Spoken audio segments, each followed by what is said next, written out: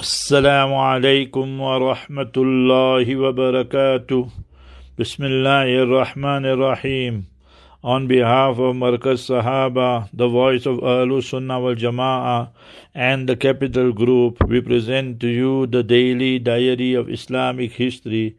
It was the 1st of Ramadan, the 20th year after the Hijrah, corresponding to 14 August 641. It was during the time and reign of the Khalifa Sayyidina Umar radiallahu anh that the Islamic conquerors and generals entered Egypt under the command of Sayyidina Amr bin As radiallahu ta'ala anh, and they destroyed one fort which was known as the Babylon fort, which was considered as one of the strongest in the Roman garrison. Imagine 20th year, and we are now year 1442. So 1442. Imagine how many years.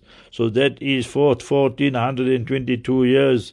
And still, whatever the weaknesses are, Egypt is a Muslim country, Arab country. So this is the karamat and the honor of Sahaba radiallahu anhum. May Almighty Allah protect all the Muslim and Arab countries from the enemies within and from outside. Assalamu alaikum wa rahmatullahi wa barakatuh.